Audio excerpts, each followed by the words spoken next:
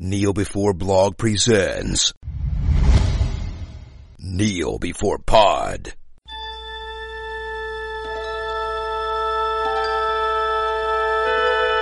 Internet. The current frontier.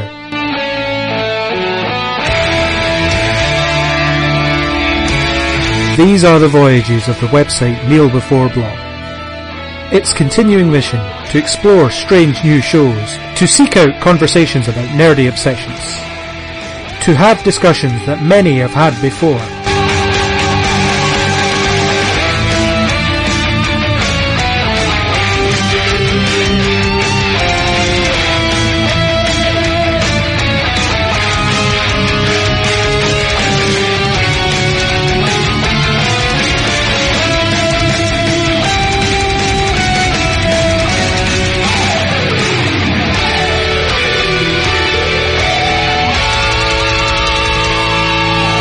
Captain's Log, Supplemental. Our mission to pay tribute to the Star Trek franchise on its 50th birthday is going well and drawing to a close. Our journey through the franchise brings us to Enterprise, the theatrical releases, characters, and what we hope to see in the future. Officer Peters soldiers on despite being in the middle of travelling, which creates some interesting background noise, and spirits among the crew remain high. Now on to Enterprise, the series that deals with the early days of humanity exploring space, as Captain Archer and his crew blaze a trail for Kirk, Picard, and all others who will come after them.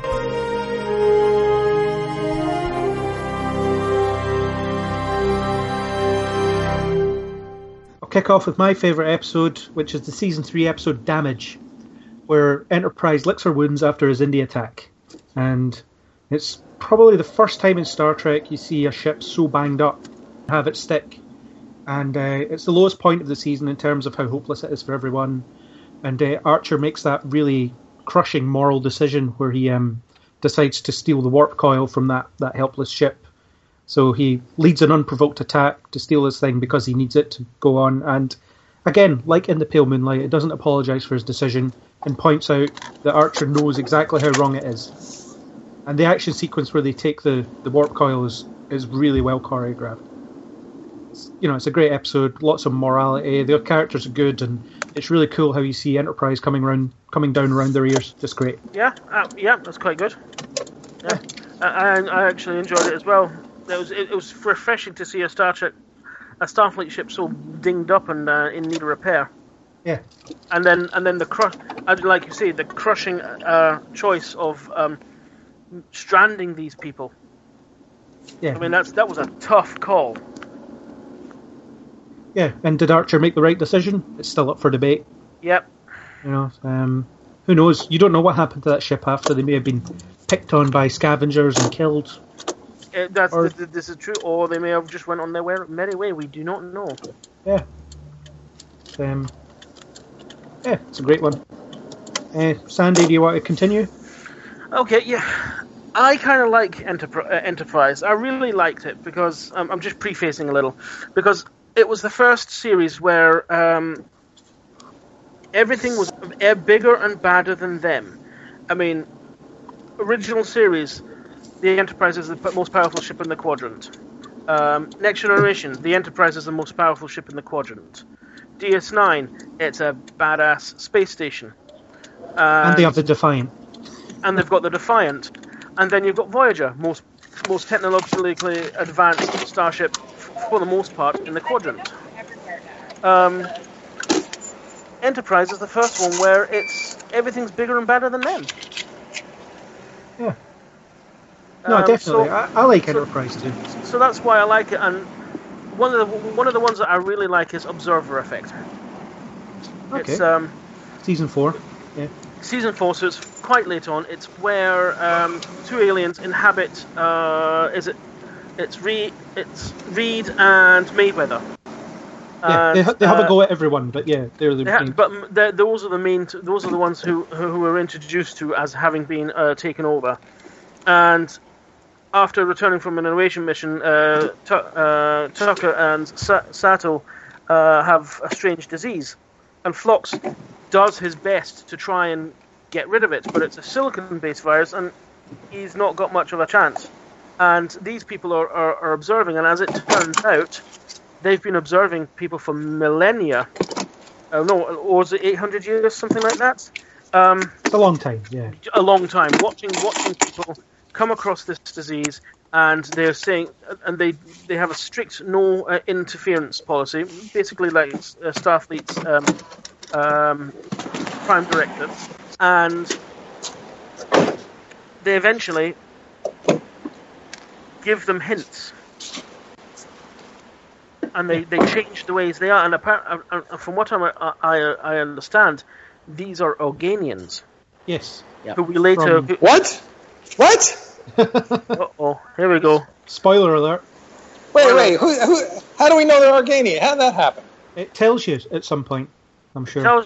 Yeah. I'm fairly certain. I mean, I'm reading the synopsis to refresh my memory, and their actual first contact. These were actually Organians. They never told the crew that. No.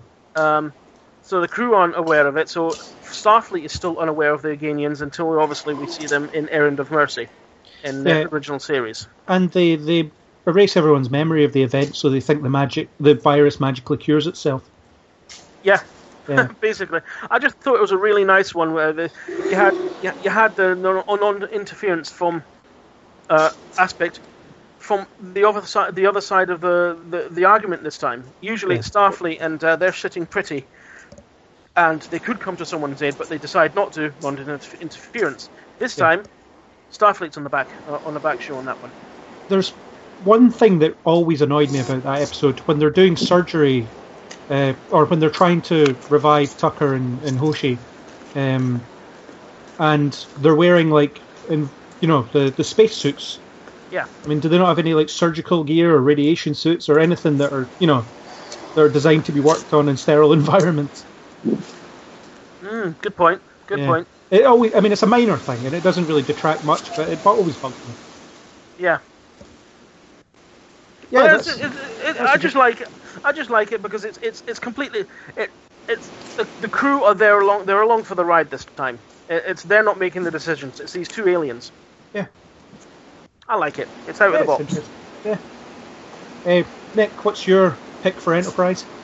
I'm going to say the Augment part. That would be Borderland, Cold Station 12, and the Augments. Okay. It's just a well-crafted story. Lots of Brent Spiner is Soong's ancestors. We get to see the Ryans. We get to learn more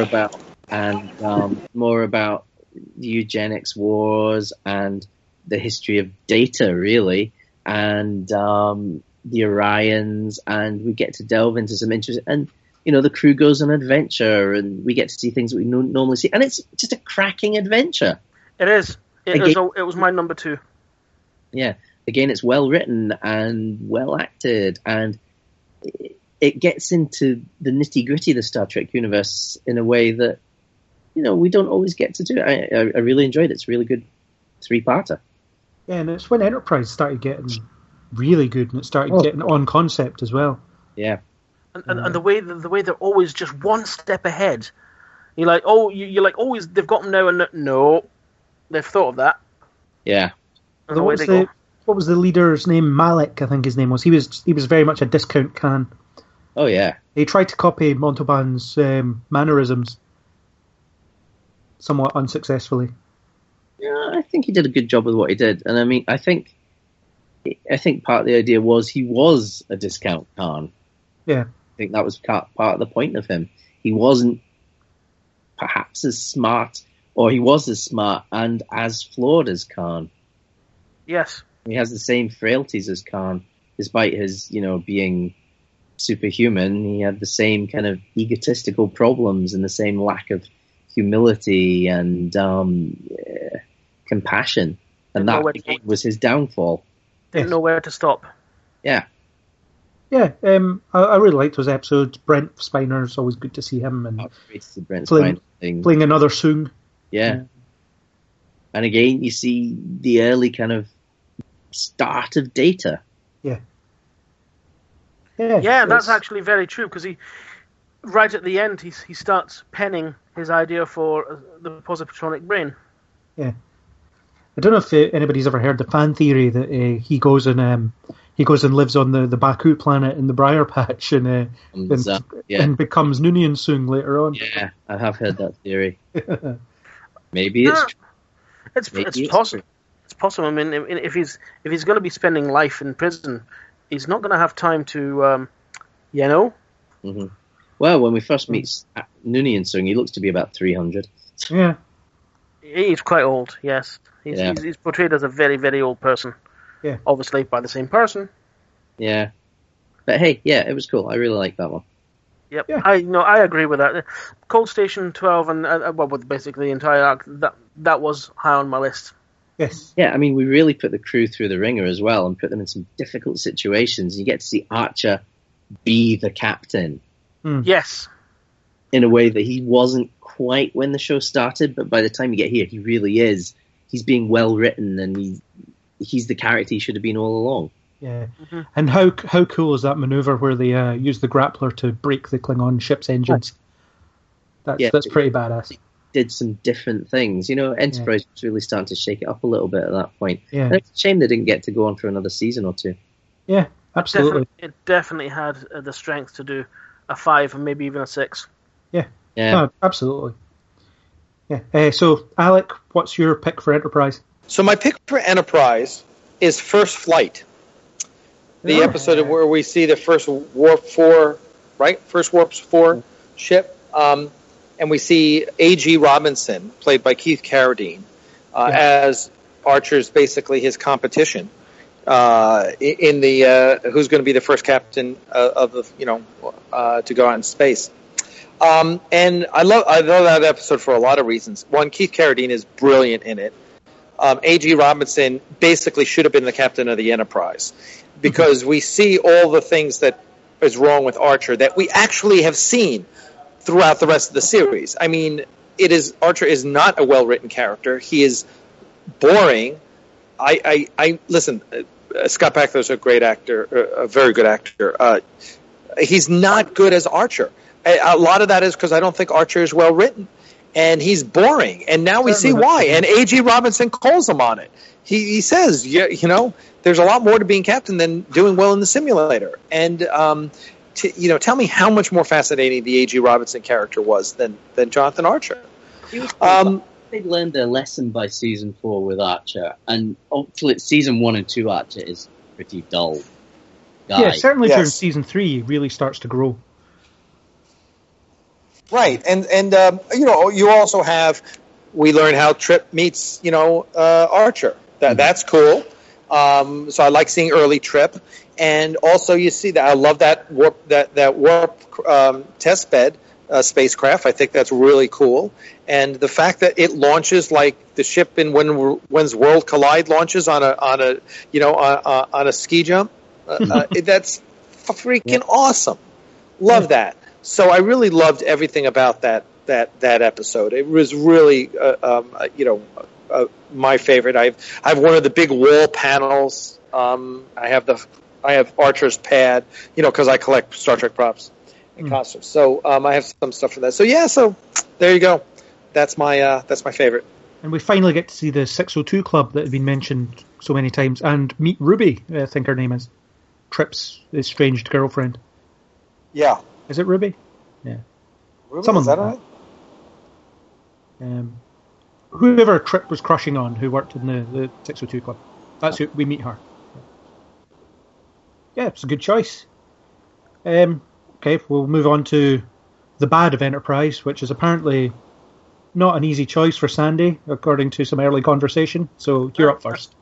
Oh, you swine. Co-genitor. Oh, okay.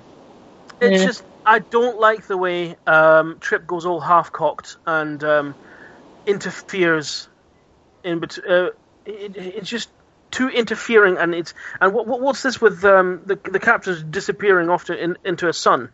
Surely you would send some lower class person in there that you don't really need, and I don't know. Archer really wanted to be there. I think I understand why he would want to be in there, seeing it for himself.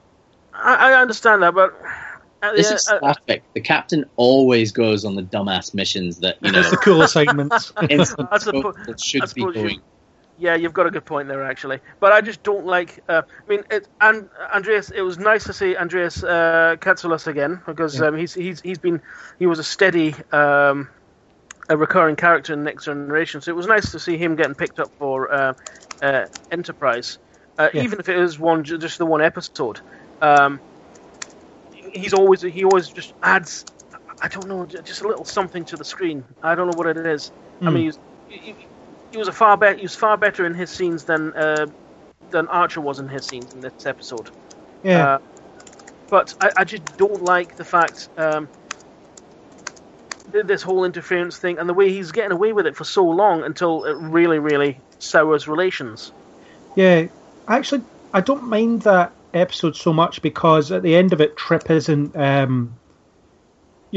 Trip isn't forgiven for what he did, and it's seen as a bad thing, and it is allowed to be a bad thing as well. Because Star Trek so often makes the lead character right. They're self-righteous and they're ultimately right in what they do. But Trip really screws it up in this episode, and it results in the death of someone, and that's, in theory, something he has to live with. Of course, the Archer and Trip's relationship is repaired by the next episode, and they move on with their lives. But I guess in a better season, that would have really informed their interactions for the rest of it. Indeed, I mean it didn't, but it doesn't. That is one of its. I mean, it is a bit of a saving grace that there is a chewing. He gets a chewing out at the end. Yes. For his lack of professionalism and judgment. But you don't see any consequences after that. It's not like a slap on the wrist. Don't do it again. And the next one, it's like you're going to come to the mess for dinner with the captain. Yeah. Yeah. I can see why you wouldn't like that one. That's fair enough. Nick, what about you? What's your least favourite? My least favourite, I'm going to say Precious Cargo, which, if you know the episode, Trip gets stuck in an escape pod with spoiled princess from Alien. And it's just dreadful. It's from the same race as that woman who was promised to someone in that TNG episode. It's badly written. You're right, it is. Beocean. It's badly written. The acting's not great because they cast some model in the role. I guess they're trying to do it for publicity. She wasn't much of an actor, and it's just painful to watch. I mean, it's this usual predictable, these two characters that hate each other end up loving each other and blah, blah, blah. Yeah, it's awful. And it's painful to watch. It's actually embarrassing to watch. It's a fairly dire one, I would say. Pretty dreadful. To be fair, I had trouble picking a least favourite episode of Enterprise. It's actually looking through it. There's a lot more good there than bad. Yeah. Despite what some people may think. I'm surprised that a particular one any names chosen. But, so I'm naming any names, just in general, Yeah. Yeah. Alec, what would you say is your least favourite Enterprise episode? Well, listen, Nick just stole my thunder. It was Precious Cargo. It was awful. It was just like predictable, and it was, oh wow, we're going to do a Taming of the Shrew episode. Oh, that's original. And that's what I meant to say. Yeah, it's awful. It is, bad. If you're going to steal from Shakespeare, don't fuck it up.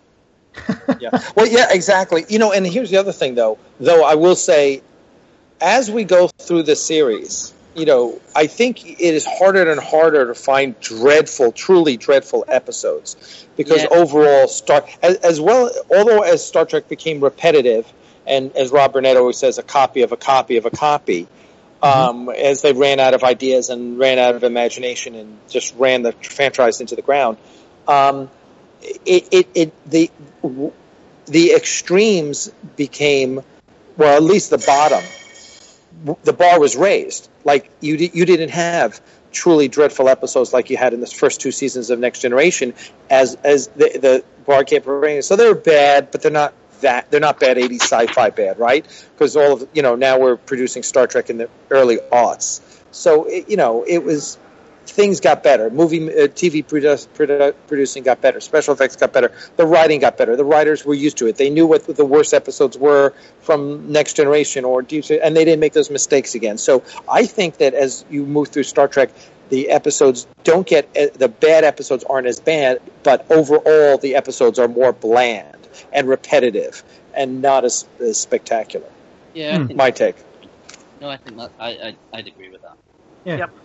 My personal least favourite of Enterprise is A Night in Sickbay from season 2, where Archer worries about his dog and throws diplomacy out the window while he does it. It has no sense of pace.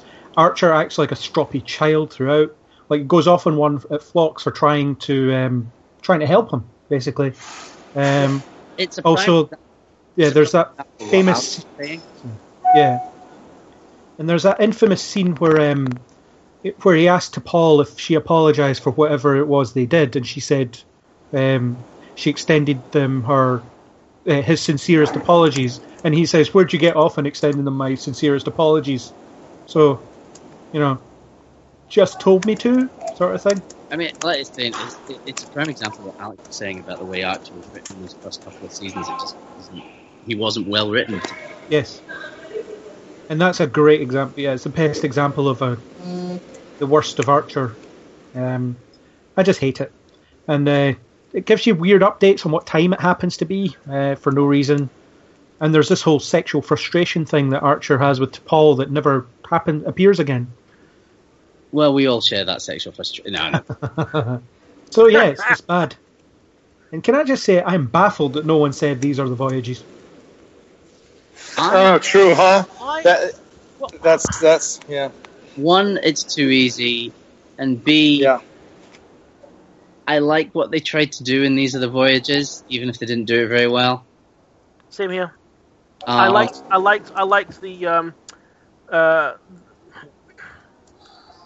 the These Are the Voyages bit at the end. Yeah, the last scene is great, but that's it. There's two things I think they should have done with These Are the Voyages. Two ways they could have done it. A, it should have been based around Riker's decision to take command of the Titan prior to Nemesis. Do I take command? Do I not? Or him inducting like the 200th world into the Federation or something like that. Or the other thing it could have been is maybe they should have made it this unseen episode. This unseen moment from some mission that they're on that ties into what's happening to this. And they could have set it during the movies rather than the series, so they're a bit older. But they could have tied it that way. I realise they wanted to tie it into TNG. They could still have done it kind of late TNG, I guess. Or they could have set it between... I don't know. Squeezing Frakes into the old uniform. That's a bit of a reach. Speaking of which, I liked how they gave the TNG Mandarin collar one last hurrah. Yeah. Because I like that costume. They could have fitted it in between the end of TNG and Generations. Yeah. We could have seen an unseen mission or a taste of an unseen mission. Yeah. And then a lot of people would moan about, hey, that never happened. Look. Because it would know it was like a new episode of TNG. That would have been kind of neat. I don't think people would have complained about that nearly as much as they complained about what they got. And I would have just liked to see the last episode of Enterprise, personally. Well, we did. We got 2 episodes beforehand. Yeah, Terra Prime. That's the real finale. Yeah. But then that agreed. Terra Prime was the finale of Enterprise, and These Are the Voyages was the finale of Star Trek. And if you look at it that way, actually, cool. That's interesting. But that's really interesting. They like that. do it very well. And I think the other problem, they took an episode that was a great episode and fucked it up. It's like, no, do not mess with this episode. Also, you make Riker look like a completely incompetent numbskull.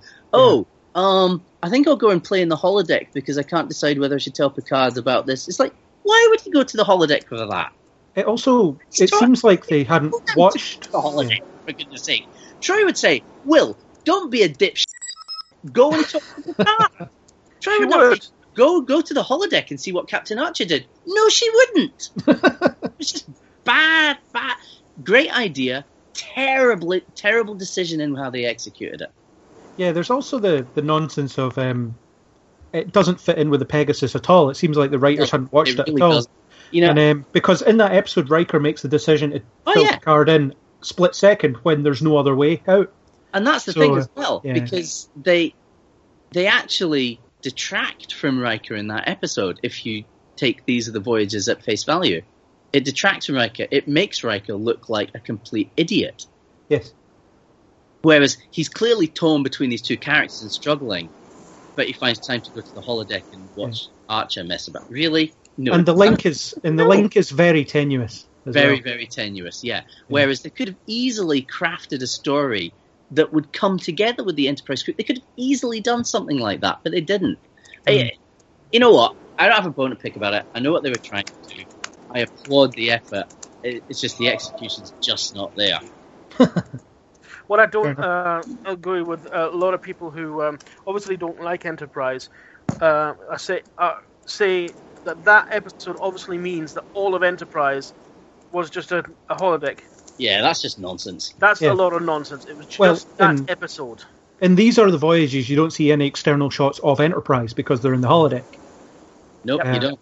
Which is why I say it's not the last episode of Enterprise, it's the last episode of Star Trek. Yeah. Yeah. It's the first positive argument I've heard for it, so I'm glad that was here. I just don't like it at all. When I rewatch Enterprise, I don't bother with it. I don't like the execution of it. I do like the idea. Yeah, it was a grand idea. I think it was the wrong story, though. So that's cool.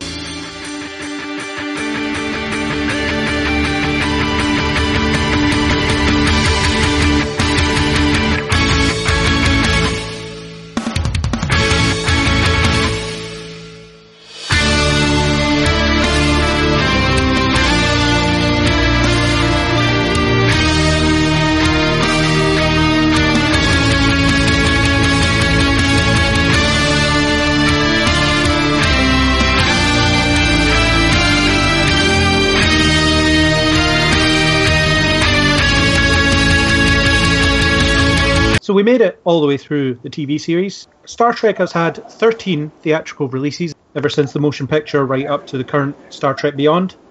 And everyone has their favourites and least favourites. So I don't know if Alec wants to kick us off with his favourite Star Trek movie. Oh, God. I mean, it's cheap to say Star Trek II, The Wrath of Khan, but let's face it, it is the best Star Trek movie. I'm not even sure. I know there's certainly out here amongst my friends and colleagues in Hollywood, there's a very small group of very dedicated sci-fi fans that think it's Star Trek the Motion Picture. And because it's the closest Star Trek movie to a Star Trek episode.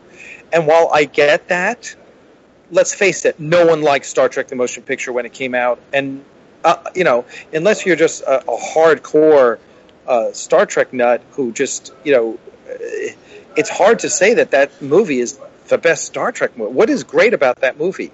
Is the acting great? Nope. Is the story great? Nope. We've seen it before. It's called The Changeling. Oh, what about that movie was, other than Star Trek's back? Yeah, Star Trek was back. That was cool. That doesn't mean it was a great movie. So I was always amazed when people would say, a couple of my friends. I think Rob Burnett is among them. But whereas if you take a poll of Star Trek fans, I think 90-something% are going to tell you it's Star Trek II: The Wrath of Khan, and I think it's hard to argue with that. It had everything you wanted in a Star Trek movie. Now, I think it's not only the best Star Trek movie, I think it's one of the top 10 science fiction movies of all time. Yeah, I could definitely agree with that. I'll go next. My actual favourite is not The Wrath of Khan, although I do rate it very highly. I love The Undiscovered Country. I think it's a great character piece. It's a great farewell to the original series crew.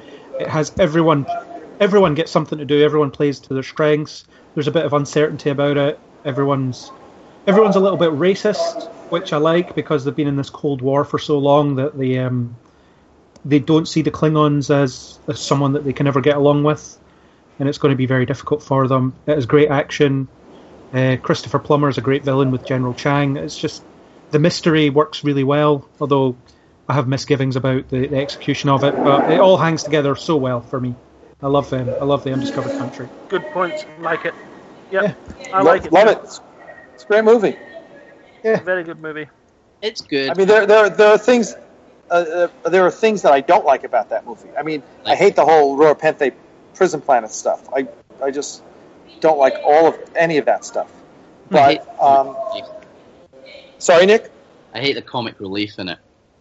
Yeah, it's not right. Like Uhura has to haul out a load of books for this comic. Not good. Yeah, not good. Why Uhura not? can't speak Klingon. Yeah, that's a bit weird. Oh, Chekhov has to have Valeris explain to him how the security systems in the ship work. Chekhov's been security officer in the ship 20 years. Seriously. Yeah. He's not a moron. Yeah. Although she explains to the audience who happen to be Chekhov. She does, but surely it should have been Chekhov explaining to the audience. Yeah. Yeah, I mean, there are little niggles in there, and especially when Spock talks about you can't throw the gravity boots out the window for all to see. It's like, well, you're in space. Yeah, you can. No one's going to see them. No, not really. Oh, it's a good film. It's entertaining, and the cast are on the game, but it's not one of my favourites. I do enjoy it. Yeah. Okay. Well, Nick, what's your favourite? Okay, we've already mentioned. I go back and forth quite a lot actually on this, but for now I'm going to say First Contact. Oh, you swine! That's a good call. Yeah. No, it was good. That was going to be my pick. There's things I like about all the movies, even Final Frontier, even though it's awful. And there's people that like Final Frontier, which is cool. I like the motion picture a lot for all its flaws. But First Contact was the good TNG movie.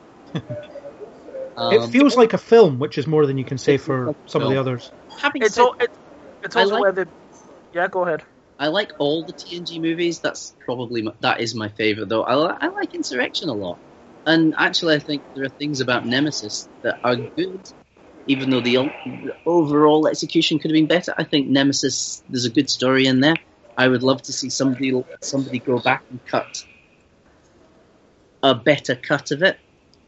I agree with you, Nick. Yeah. It has a good cut for a generic action sci-fi movie. Yep, I agree. Get rid of all the B4 stuff. Yeah, well, all of it. It's all got to go. Made no sense. I would like to go back and see them cut it with a lot more of the character stuff and make it more of a TNG movie. But I don't think that's I don't think it's a horrible movie. I think it deserves to. I don't think it deserves to do gangbusters, but I think it deserved to do better than it did.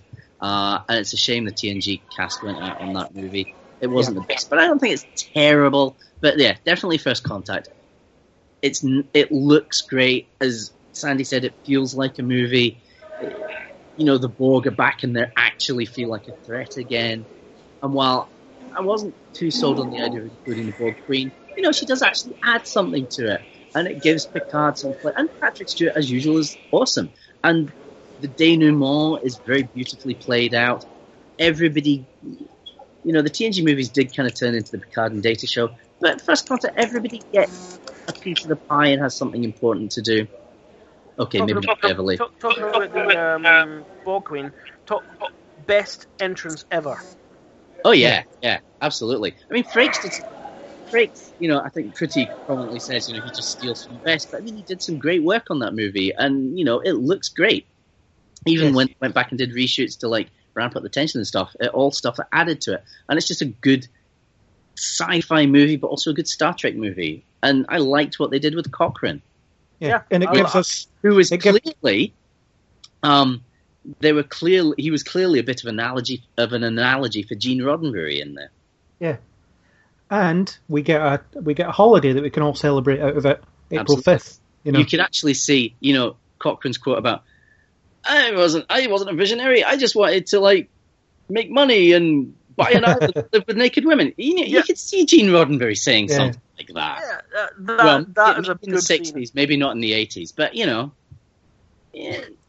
it was nice and I liked it, and I thought it created a nice story and it enhanced the whole Trek milieu. I really like that movie. It's a good movie. I also liked the sequel in Enterprise. I thought that episode was all right. And it led to a very good sequel in Enterprise. Yeah. Although you had that really ham-fisted scene where Archer said, "I just remembered about this speech Cochrane gave where he talked about cybernetic alien things from the future." No, I think that was actually, again, Voyager kind of did the Borg to death, but this was the first time in quite a few years that we'd seen the Borg, and they were actually a threat again.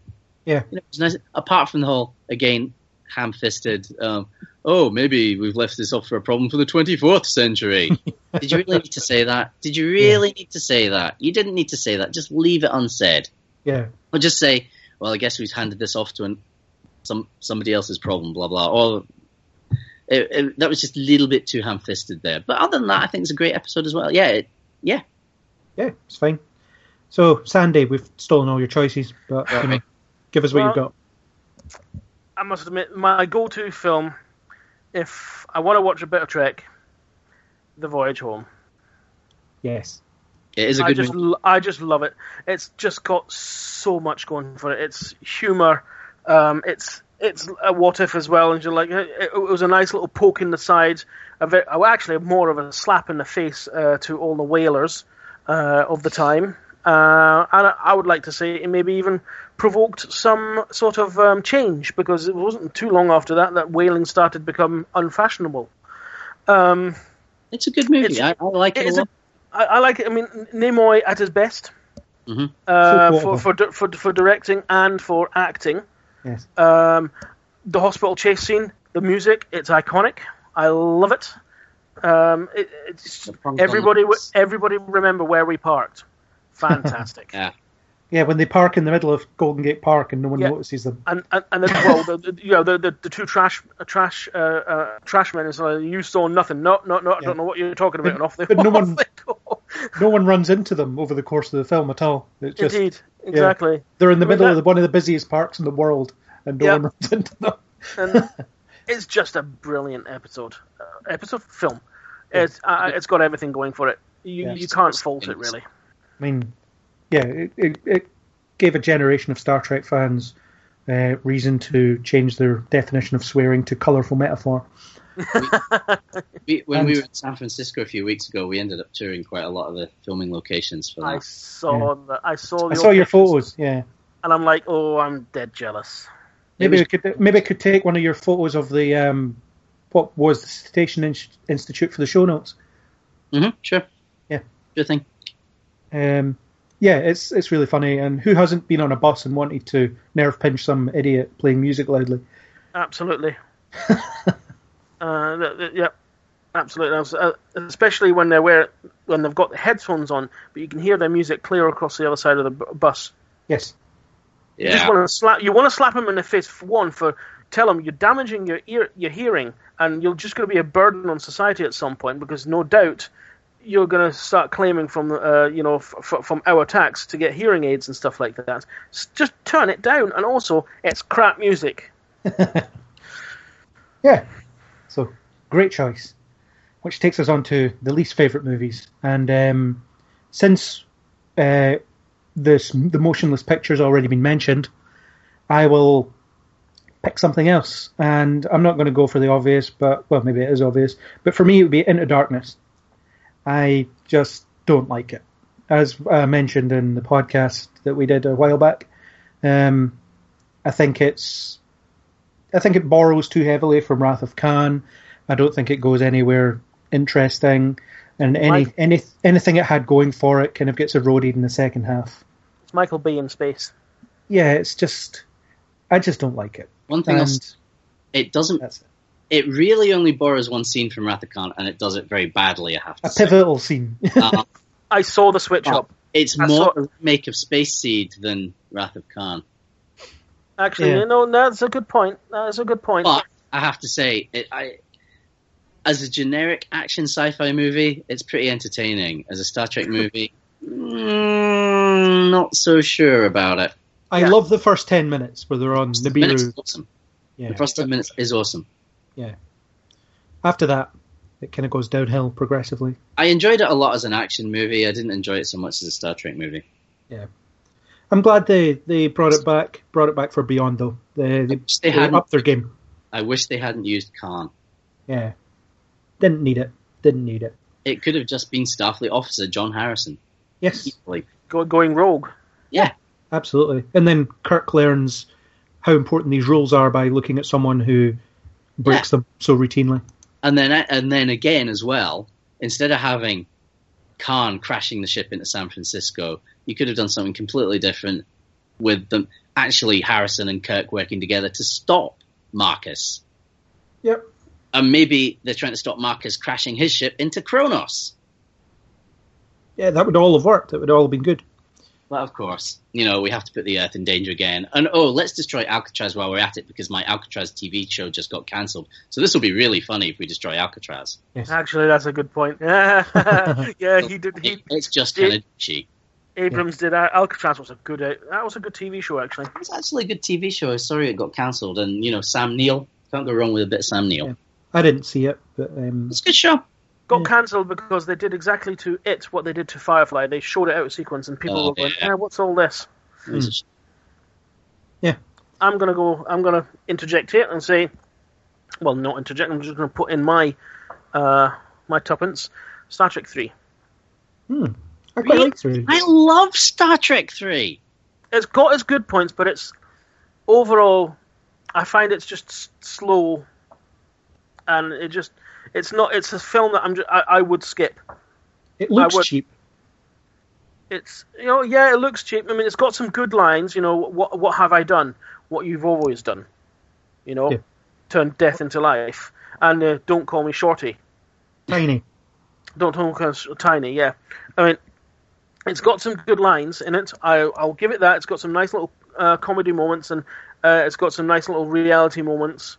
But it's just slow, and I don't think a Klingon captain would be that daft as to send his entire crew over. No, although crew gives your first honourable Klingon. The bit where he says to Kirk, where Kirk says, "Give me a minute to inform my crew," and he says, "I give 2 minutes for you and your gallant crew." Yeah, that's a really nice moment. Something that Khan didn't. Yeah, and that scene from the and that scene of them stealing the Enterprise is just so well put together. It is okay. Yeah, that is quite good. The model work is just beautiful. Although sorry, on you go. It is number 3 where you see the damaged Enterprise come in, and you see those people absolutely in shock and horror as they see this ship coming in. Yeah, and one of them's Rand, I think. Yeah, of course, because she recognises the ship straight away, doesn't she? Yeah. Obviously, because it's got Enterprise emblazoned on the side of it. But it's a nice scene of, you would like to see, what would people see? Because they've got these big, massive windows. They can see all these ships coming in. One of them's going to come in dinged at some point. And then here you've got the flagship of the fleet coming in, torn to pieces and patched up. It wasn't really the flagship at that point. It was just a training ship. Correct. Yeah. Yes, correct. It's a historic vessel, so yeah. I've always liked 3, actually. It was the first movie I saw in the cinema. And I think it also has the distinction. It's the first movie where the crew are treated like a family. Yes. Because they weren't really treated that way, and treated as an ensemble, because they weren't really prior to that. Now, Nimoy kind of continued that in 4, but then it went more by the wayside later on. But 5 still has it as well. 5 still does, but not to the same extent. And I think that was partly. It's not quite the same though. Nimoy kept it in the kind of same tone for 4, but Shatner's tone was very different. And while I guess they are kind of still a family, they're not in the same kind of ensemble as they were in the previous 2 movies. And I think one of the reasons that you get all kind to Kay and Koenig and Nichols have this idea of their characters as part of the family doesn't go back to the series at all, because they weren't in the series. But when Star Trek 3 rolls around, they suddenly become this family.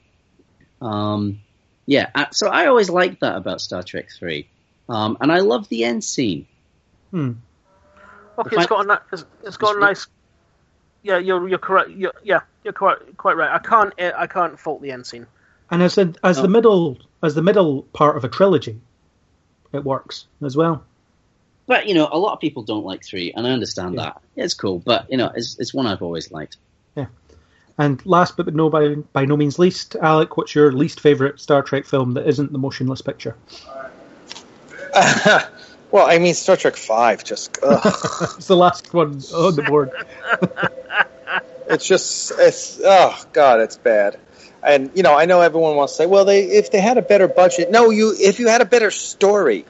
it might have worked. I don't care how much more the budget would have been. I mean, all that would have brought you was special effects and more scenes. That it's just, I don't know. It was dreadful. Now, that being said, I loved Lawrence Luckinbill as Sybok. Loved him. I thought it was awesome.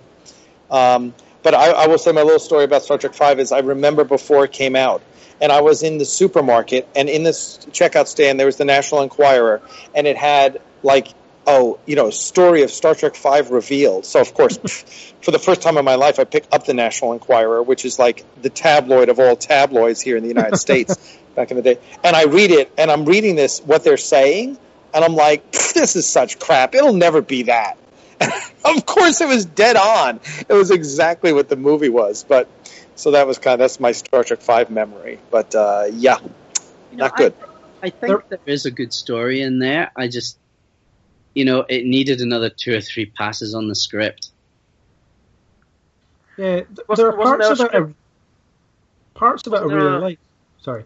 Wasn't there some sort of strike at the time that stopped the writers? I think Shatner has a list of excuses as long as your arm about why it's not that good. And he'll trot them out at a moment's notice. But I think a bad film could have been good, and I think a lot of it depended on if they'd had subsequent drafts of the script. I think they could have polished it up and actually had a decent movie. Because there is a good story in there.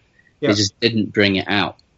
It's very self-indulgent because Kirk's directing it and he has a hand in writing it. It's all about Kirk, and everyone needs Kirk in their life right now. This is one of the mistakes Shatner made. I think when he knew he was directing, he should have said, okay, this story should not be about Kirk.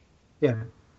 I'm going to take a step back from this. Kirk will be in it. Kirk will be important in it, but there should be a story about the other characters, or about Spock, or about McCoy, or about...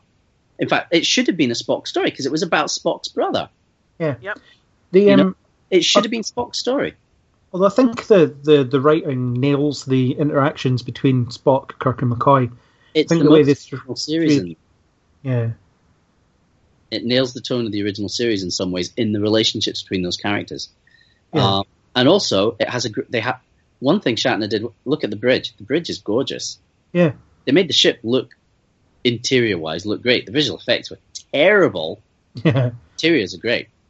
And the Klingon captain, he's quite cool. He's just he was okay. Yes, it's got its moments. I mean, I enjoy watching it. Spock be one with a horse. And stuff like that. It's got its moments. I watched it a couple of years ago. The fan dance. A long time. And I actually, I enjoyed it. It wasn't the most entertaining movie, but it was kind of fun. Yeah. I don't find it unwatchable. I think there are some good bits in it. It has one of the best Kirk lines in it where he says, "You always knew he'd die alone." Yeah. Or with some bald guy. Starship. Maybe.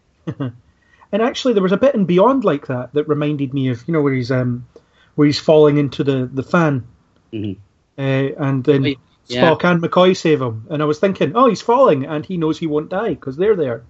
That was that made me think of that. Yeah, I did think of that as well when I was watching that. And ultimately, he didn't die alone. No. They stole that from us. Him dying alone. Yeah. Although I think alone in this case means without Spock and McCoy. Without his friends, basically, yeah. And as long as they're around him, nothing can kill him, which is fair enough. But yeah, it's very self-indulgent, making it about Kirk being the center of the universe. And Shatner's novels are like that. Oh yeah. Well, as much of them as he's written himself. Well, the guy still charges $100 for a signature.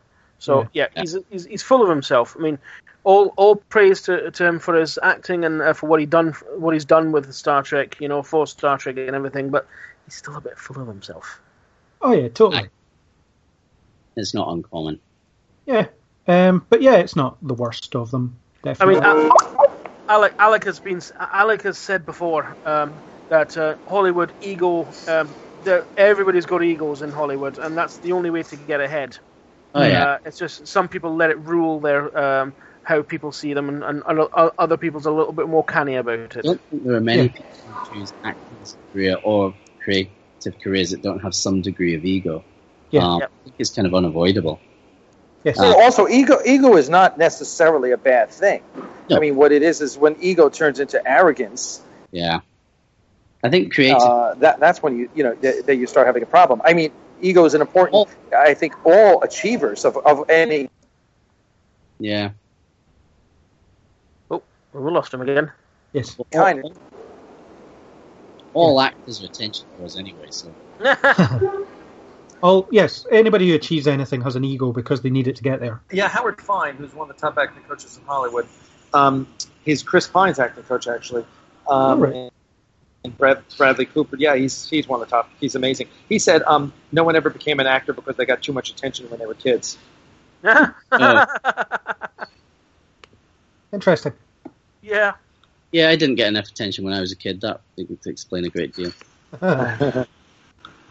Okay, so we've beaten the films to death a little bit. Couple of points left before we wrap up. Star Trek's all about characters. At its core, it's about the people who are in it. Out of the entire franchise, we'll move on to favourite characters. And I'll start off. My ultimate favourite character of the entire franchise is Worf. Because he can be taken seriously, he can be laughed at, he's honourable, but also, you can be the butt of the joke so many times. Michael Dorn's comic timing is excellent, and he can really sell an emotional scene.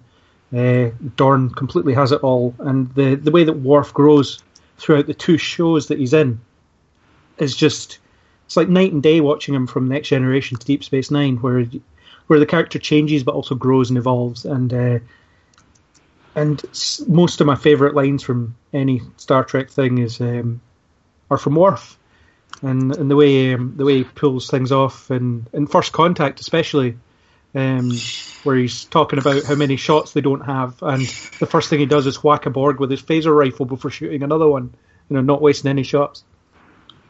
It's just a great character. Yep. And he's been in more Star Trek than anyone. So he has. He's been in films and 2 series. Yeah. Yep. A total of 12 seasons? So far.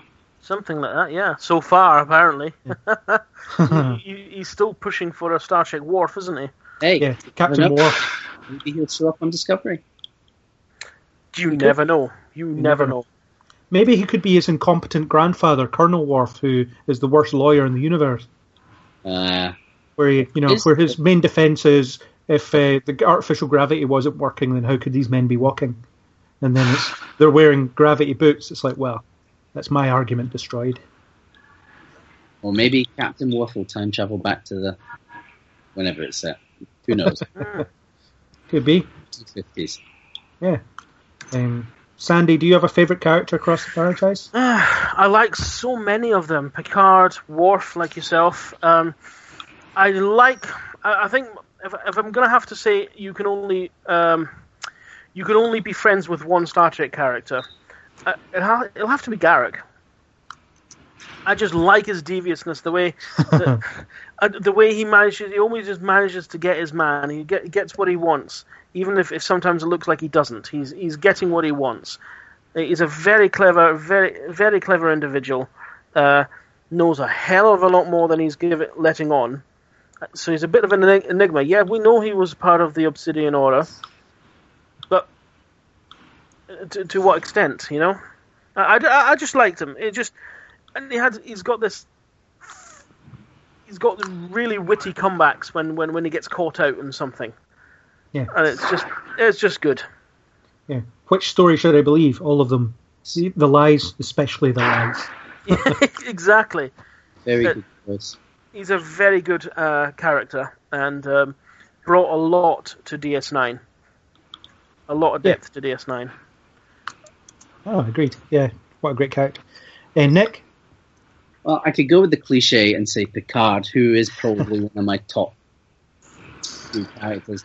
But I'm going to not do that. I'm going to say Kira. Good choice. All the characters, she probably grows, well, maybe except Worf. Even that's arguable. She probably grows the most across the series.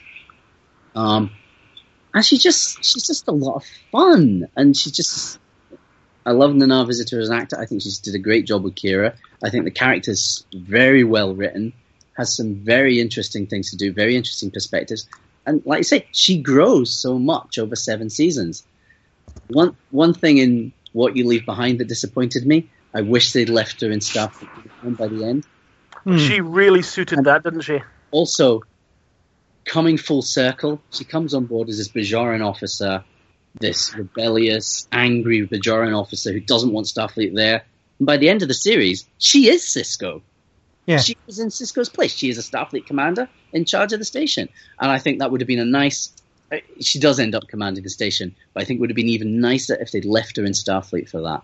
But I just loved what they did with Kira over the 7 years. Yeah. And she doesn't lose her edge either. That final scene she has with Quark, where she just chews him out. Exactly. And, she's still her own character, but she grows so much in that time, and she's just so much fun and so interesting to watch over those 7 years. And from all the characters on DS9, certainly, I found her by far probably the most interesting to watch. I liked her way more than Sisko. Cool. Good choice. Fair enough. Yeah. And Alec, do you have a favourite character across the franchise? We've already talked about Garak.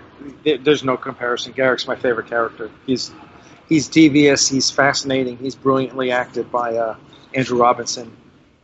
He's clearly my favorite character by far. I just love watching him. And in The Pale Moonlight, he's just absolutely steals the show. Yeah.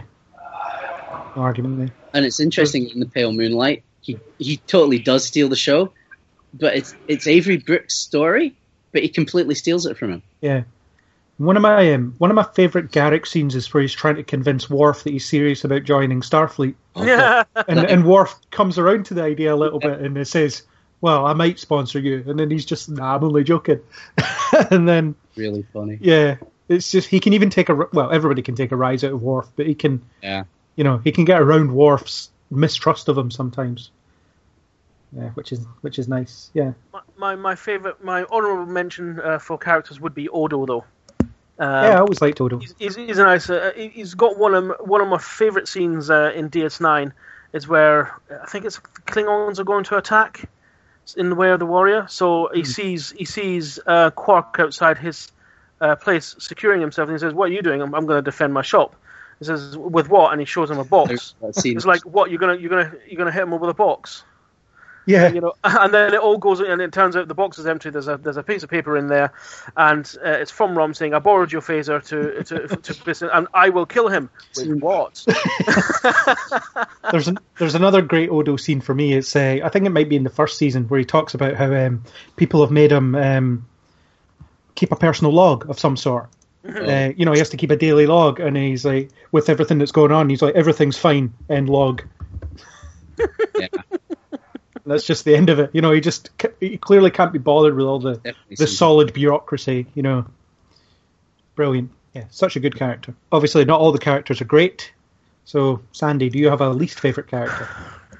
I was just thinking about that, actually. And I could take the easy way out and say Wesley Crusher. But I'm not going to. I don't mind Wesley, actually. No. Later on. Yeah. Yeah, he evolves a little, and he's okay, and he's okay later on, but he's still my least favourite. But that's a bit too cheap because everybody piles on Wesley Crusher, so that's too easy.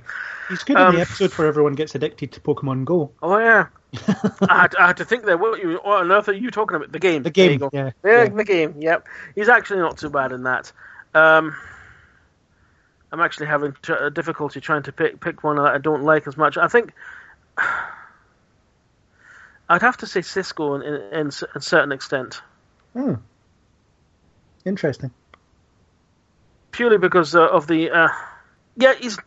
He has some decisive moments, but he also has some moments where he's a wee bit too goody two shoe and a wee bit too profity. Just takes that a bit too far, I think, at times. And it's maybe that's just cheap writing. It's often used as an excuse for something. Yeah. Of why he knows something that he shouldn't. Yeah, I can see that.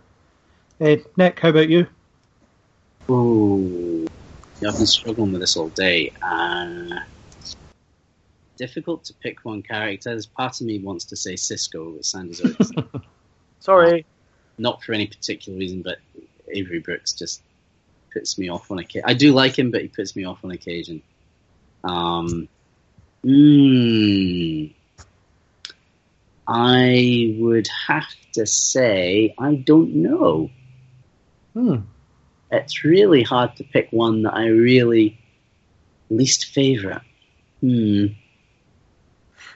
Everybody's got their strengths and weaknesses. Yeah, this is the thing.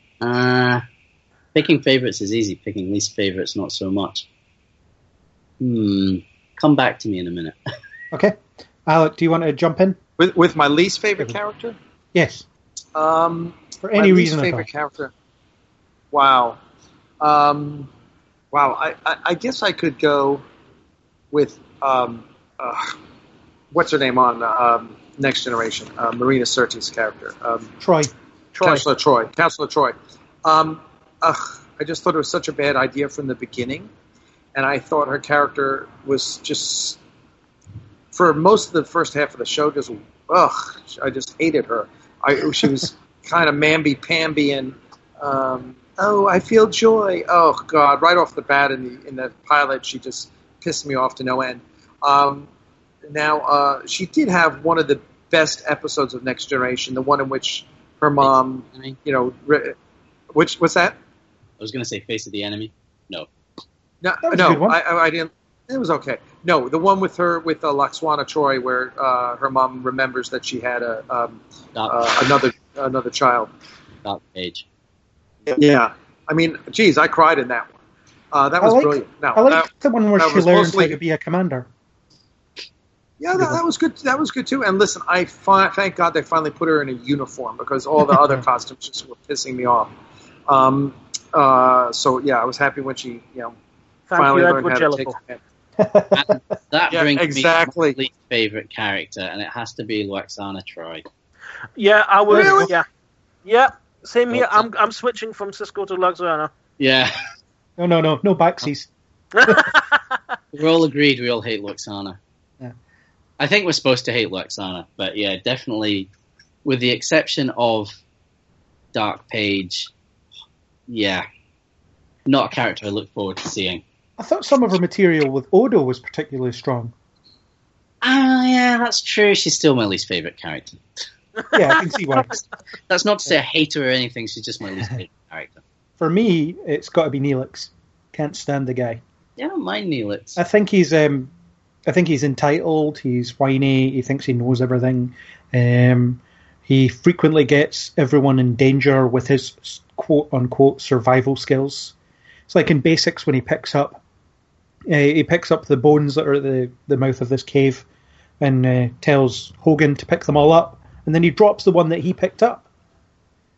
Gets Hogan killed. Yeah, he's just worthless, and every time I see him, he's doing something really stupid. I mean, he brings cheese on board that almost destroys the ship. He infects it with photonic fleas. Just everything he does is killing everyone. So, Neelix. And he's a paedophile. Oh, careful now. What? Oh yeah, Kess, I suppose. Well, how old is Kess? Really? 1. Yeah, but she's the Acompa version of an adult. Come on. Yeah. Bit skeezy. Always liked Kess. Poor Kess. You can edit out the whole paedophile thing, but a bit skeezy. The Kess was always a bit skeezy. Yeah, I suppose. But yeah, I suppose you could argue any long life species going out with a less long life species could be seen like that. But I don't. Yeah, I'm not a fan of Neelix anyway. So we got through pretty much the entire franchise, all the characters. I think before we wrap up, just a brief discussion of what we'd like to see next, what we might want to expect from Discovery, and I don't know, future films or whatever. Anything that you want to see from the franchise in the future. And TNG. More TNG. It'll never happen, but I would like to see some of the TNG characters, at least the ones that could still pull it off, appear in the franchise to some extent. I really would have liked to see the TNG reunion movie next year. Next year is the 30th anniversary. Uh-huh. Yeah. Patrick Stewart still looks more or less like he always has. Could still pull off Picard. LeVar Burton could still easily play Geordi. Brent Spiner, well, they've killed Data off anyway, so no worries there. Or did they? Or did they? Well, he would have been back, Yeah. They cloned his brain. He's back in those tie-in comics anyway. He's back in the novels as well. Yeah. Albeit not as straightforward as he is in the comics. I would like to see some revisitation of TNG next year. Next year's the 30th anniversary. They'll have a new series ongoing. They could do some kind of tie-in with TNG. That's what I'll believe it when I see it. I would like to see that. I used to read the Titan novels with Riker as captain, and I thought they were really good. Good. If it was 10 years ago, I would love to have seen a Titan series. That boat sailed. Same as the Captain Sulu series. That boat long sailed. Yeah, I think Frakes would still do it, though. Frakes would probably... Well, I don't know. Frakes is pretty busy as a director. I'm not sure he'd have time to commit to a series anymore. And I don't know whether he would want to. He's kind of stopped acting. Yeah. Cool. Sandy, what would you like to see in the future? I'm with Nick on that. I'd like to see the TNG cast get just one last hurrah. Mm-hmm. Because like Nick said, they didn't get the best out in that they did in Nemesis. It could have been done better. And I would like to see some sort, even some sort of hookup tie-in with most of the series. It's put together somehow. I don't know what. I'd just like to see more of the Star Trek that I love, and then not this 2009 onwards stuff. It looks like we're going to get that with Discovery. Maybe, yeah. Who knows? I mean, there's some people on board there who know what they're doing. They know Trek, so I'm confident that they're going to deliver us something that's fresh, but also deep down Star Trek. Yeah. I think the thing I just want to see is good stories with good characters. I don't care what era it's set in. I don't care what events happen. I'm more interested in just seeing good, well-written science fiction. Mm-hmm. And whatever form that takes, I'm on board with. After Beyond, I'm keen to see more of the Kelvinverse, as it's now known. Well, Beyond has sold me on the Kelvinverse. They finally got it. Yeah. It's not perfect, but they finally got it right. Yeah, Captain Kirk is finally Captain Kirk. Everybody is good. Yeah. Do you know why? They got a Trekkie as a director. Trekkie, the writer as well. As a writer as well. Yeah. Mm-hmm. But he was also reined in by a not quite as big a Trek fan with Doug Jung, I think. Yeah. He probably tried to stifle the fanboy flames a little bit. That's probably not a bad thing. No, absolutely not. Yeah. Well, Nick Meyer wasn't a fan before he took on the job of Wrath of Khan, but he became one as he was working on it, and he understood it. Mm-hmm. So sometimes it takes that little bit of distance to push it into the stratosphere. Mm-hmm. So I would, there's all sorts of concepts that they could do. There's a lot of scientific discoveries that people are playing with that you could fully realize on a television show or in a film. We could see all that. I think there's plenty of universe left to explore with Star Trek, and I just want to see as much of it as is humanly possible. I agree. Yeah. Alec, what about you? I want to see Axanar. I knew you were going to say that. Because you know me so well, Nick. I was going to say it, but then I went. I was going to say it, but I went. No, I'll let him say it. As a donor, I would like to see it too. Oh God! Of course, we would all like to see that. Yeah, because I think it's I think the reason and Nick, you were with me in Las Vegas, and it was amazing, the love for Axanar. I mean, so many people came up to me and talked to me about it in Vegas, and it's a real passion for people have a real passion for original Star Trek, whether it's Next Generation or whether it's TOS, whatever it is you grew up on. That's what we want. Now, listen, I have said, and I promoted Star Trek Beyond. I pushed it on the Axanar pages, told everyone to go see it, because I really think it is good Star Trek. I think, listen, we're never going to, if you're hearkening back to the days of Kirk, Spock, and McCoy, and Shatner, Nimoy, and Kelly, they're long gone. You're not going to get that Star Trek again. You're not going to get it on TV as well as the movies. But because TV has changed and movies have changed. Yeah. Storytelling has moved on. And no studio is going to, if you go and pitch Star Trek the Motion Picture, no studio would want to make that movie. They're all going to go, there's no way anyone's going to want to see this movie. Give me some action. Right now you pitch Star Trek 2 and they're going to go, oh yeah, that's a movie we can sell.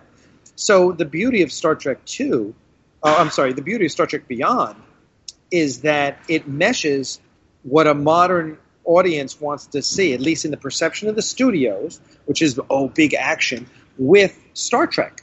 Because as you guys pointed out, Simon Pegg, the co-writer, is a Star Trek fan. Justin Lin is a Star Trek fan. And they get it. And they made a movie where our characters came to life, and we see the Kirk, Spock, and McCoy interactions that we wanted to see. We see, so I think Star Trek Beyond did, as you said, Nick, it sold me on the Kelvinverse. Absolutely. Because it's not done. I mean, it's still got some markets to open in, notably China. It's not done as well as the last two, and that makes me nervous. Well, they've already confirmed the next one, so it's getting made no matter what. Well, they've confirmed it, but that doesn't mean they can't change their minds. True. Right, exactly, and they very well may, because even though they said they're going to do a Star Trek 4, Star Trek Beyond is not even close to breaking even, right? It needs to do about $400 million to break even. It's around 231 according to Box Office Mojo. I don't know if that's up to date. So it's struggling now. Yes, it hasn't opened in China, and they hope that's going to be a big market for it. And hopefully they do $100 million there. But it would be a shame if this movie, just when they get it finally, is the last Star Trek movie Paramount makes. And Paramount has serious problems that anyone can read. Read about. I don't think it will be the last Star Trek movie, but it could be for a while. It could be for a while, and it depends on what form the next one takes, and whether they continue with these characters, whether they do another reboot. I don't know at this point. Yeah. Interesting. Been in this position before, where oh god, we're done now. After the motion picture, they thought we were done. After Star Trek 5, they definitely thought they were done. Well, I mean, no matter what happens with the film franchise, we will definitely get the series. It's already made profit. So, yay. So yeah, it's the future could be bright for Star Trek. I don't think it'll ever be what it was like when there was 2 shows at a time on the air and films coming out all the time. But yeah, I don't think we'll ever. Well, you never know. Yeah, you never know. Discovery apparently is already in profit. You know what? We never thought we'd see a Star Wars movie with Han, Leia, and Luke back either. That's true. Anything is possible. Yeah. And at the end of the day, isn't that what Star Trek teaches us? Indeed. That anything is possible. So, yeah. On that note, I think we've given a great tribute to a great franchise for its 50th birthday in this long discussion. I've certainly had fun with this discussion, talking about the best and worst. It's been an absolute hoot. Yeah, and I mean, who doesn't love talking about Star Trek? Certainly not us. Yeah, thanks, guys. It's been a pleasure. Yeah, so thank you to anyone who listened this far. Thank you to Nick. Sandy and Alec for joining me on this. My pleasure. My pleasure. And Absolutely. Well, it's been great. And if you'll all get on the transporter pad, I'll beam you out. Until next time. Goodbye, all. Bye-bye. Bye-bye. Live long and prosper. Live long and prosper.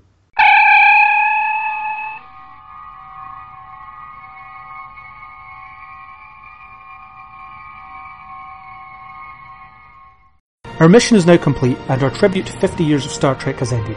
Thank you to the panellists, as well as all who listened, for joining us on this journey. A special thank you to YouTubers 331eRock, nstens1117, and Sam Dillard of Samo Studios for their musical contributions to these episodes. As a side note, if anyone's planning to go to Destination Star Trek Birmingham in October, I will be there, and I'm planning to record a podcast throughout the weekend. So if you come across me and have a few things to say, then contributions are encouraged. If you have trouble finding me, then just look for the guy in the Star Trek theme clothes. If you like what you heard here, then please subscribe on iTunes or any major podcasting app and join us on the next Kneel Before Pod.